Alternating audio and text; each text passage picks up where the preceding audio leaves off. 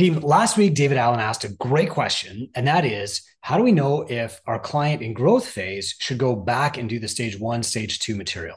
I never look at this as going backward because a lot of gym owners should repeat the basics better than they are. And instead of looking at ramp up or stage one, stage two as one and done, what they should actually be looking at it as are the foundations that keep getting repeated forever.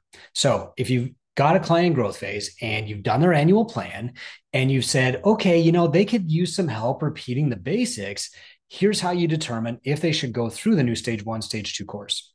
So, first off, of course, you're going to look at their metrics and you're going to say, okay, where are we with recurring expenses? Net owner benefit is the most important. Where are we with revenue? Where are we with client headcount? Then, if you see, okay, look, they need some help with the very basics, like they don't have an on ramp program, blah, blah, blah. Then you're going to go to stage one. Now, there's a self evaluation at the end of stage one that you can actually use to help you make this decision. So, if you open up the stage one course and you go to the last lesson, the self evaluation, self assessment, and you click open quiz, this is basically where you can guide the client through the decision-making process of, should I redo stage one? So the first question is, can I spend 40 minutes every day growing my business without interruption?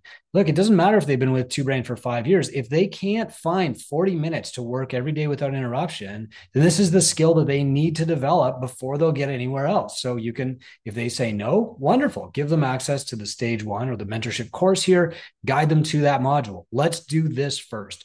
The next thing is, I can easily bring new leads into my world quickly with low cost advertising. I mean, if they're getting stuck on this, it might be worth a review of stage one. And you can go through all these questions. I don't have to read them to you. Okay. I have a sales system. If their sales system, if they don't have like a basic understanding of how to do an NSI, maybe they go to stage one.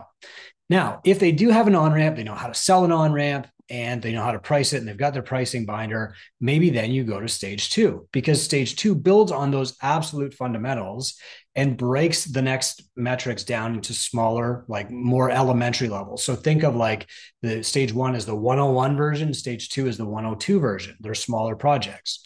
So for example, this video shows you how to use the dashboard. They've got the dashboard already, but you might say, okay, looking at this person, their leg is pretty good. Their paying members are pretty good. Looks like they got about 148. Their ARM is not bad, 170. We want to bring it up to like 205, and that's going to boost our net owner benefit goal.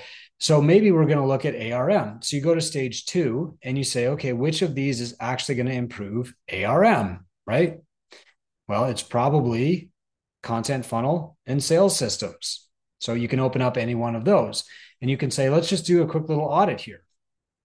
We open up the content funnel.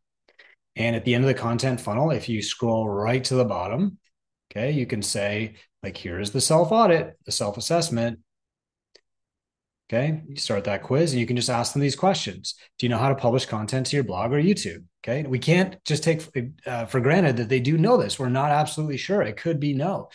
Do you know how to send content to your email list or social media? Okay, I can produce or copy content consistently every day with minimal effort. No, okay, well, then we need to work on that. So really, it always comes back to their metrics. I don't think anybody here is going to be surprised by that.